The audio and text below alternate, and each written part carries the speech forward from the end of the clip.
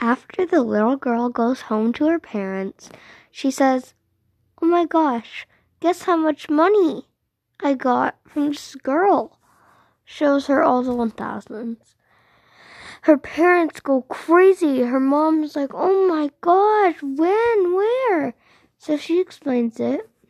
And then they both go out, start looking, and then they find this poor dog on the street with nothing. So they invite him in to their family. They realize that for some reason they bought some food just in case they found any poor animals. So they decided to keep this one.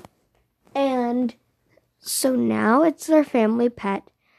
And with $1,000, they can rent a home.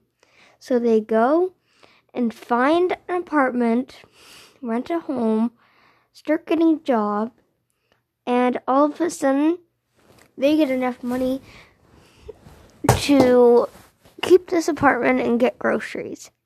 Come back to episode 5 if you want to know what happens next.